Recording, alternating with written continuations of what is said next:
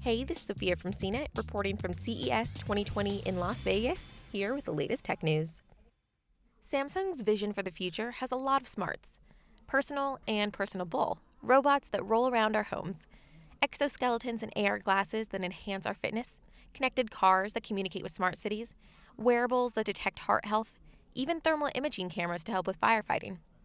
They're all part of what Samsung co-CEO H.S. Kim dubbed the Age of Experience during his CES 2020 keynote Monday evening in Las Vegas. Samsung's vision of technology as an all-round personal life companion. Intelligent robots that live by your side and react to your needs every day. Robots that know you, support you, and take care of you so you can focus on what really matters. The idea is that tech, while becoming smarter and more complex, will also become simpler and more personalized. Instead of wanting to buy things, consumers are seeking out experiences. In all of Kim's talk about Samsung's vision for the future of a more connected world, one thing was largely absent: Bixby. Once the center of Samsung's smart, connected world, the much-maligned digital assistant only got a brief mention during the keynote and didn't appear once in the company's 1,600-word press release about Kim's presentation. The voice assistant Bixby arrived in 2017's Galaxy S8 and has since made its way to smart TVs, refrigerators, washers, air conditioners, speakers, and many more appliances. Samsung once aimed to put Bixby voice controls in every device it sells by this year, a goal it appears to have missed. Bixby's near absence Monday brings up questions about where the digital assistant falls in the company's vision for the future. Already, Samsung has moved away from forcing Galaxy smartphone buyers to use the digital assistant. The first phones out after Bixby's launch came with a dedicated button for the Smart Assistant, and the idea that eventually all Samsung devices would have Bixby buttons. But last year's Galaxy S10 let users customize the device's dedicated Bixby button, and the Note 10 doesn't have a hardware button for Bixby at all. As companies like Google, Amazon, and yes, Samsung have discovered, the key to actually making smart devices useful is packing in artificial intelligence, typically in the form of voice assistants. Every tech heavyweight is investing in these assistants because they're heralded as the future of how we'll interact with our gadgets.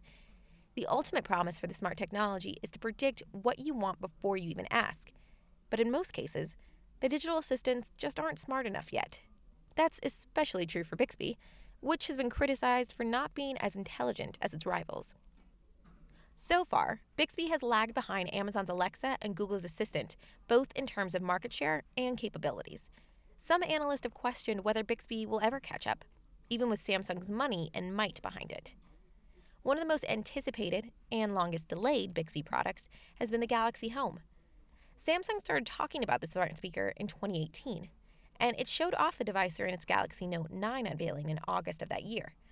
The cauldron-shaped speaker is powered by Bixby and was meant to be the smart assistant's first appearance in a smart speaker. But Samsung hasn't given an update or shown the Galaxy Home in months. 2 years ago, Samsung said it would spend $22 billion on AI by 2020 and would employ 1,000 AI specialists by the same timeframe. It has opened artificial intelligence centers all around the globe to work on solving problems for making technology smarter. At last year's CES, the company showed off several robots that could do things like monitor health and help with mobility issues, and its bot chef helps cook meals. At this year's CES, its biggest example of AI was Bali, Samsung's cute companion robot. Bali is part of the next evolution of IoT. More than just a passive device, he's actively helpful. Bali, a smart, bright, yellow rolling robot, followed Kim around the stage and responded to his commands. For a little robot, he is pretty busy. Bali's on-device AI capabilities will turn it into a fitness assistant or remote control. Along with Bali, Samsung showed off new capabilities for its GEMS robot, first unveiled at CES last year. The robot looks like an exoskeleton and is meant to help with mobility issues.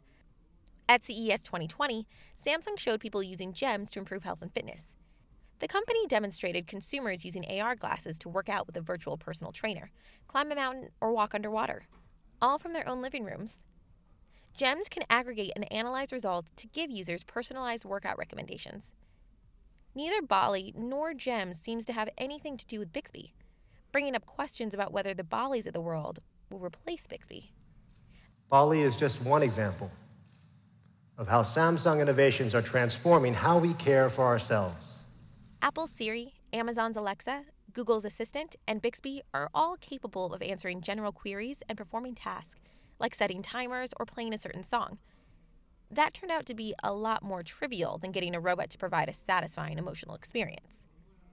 Based on Monday's keynote, Samsung's age of experience appears for now to be focused on those emotional experiences, not queries. In other words, Bali, not Bixby. For more of the latest tech news and CES 2020 coverage, visit cnet.com.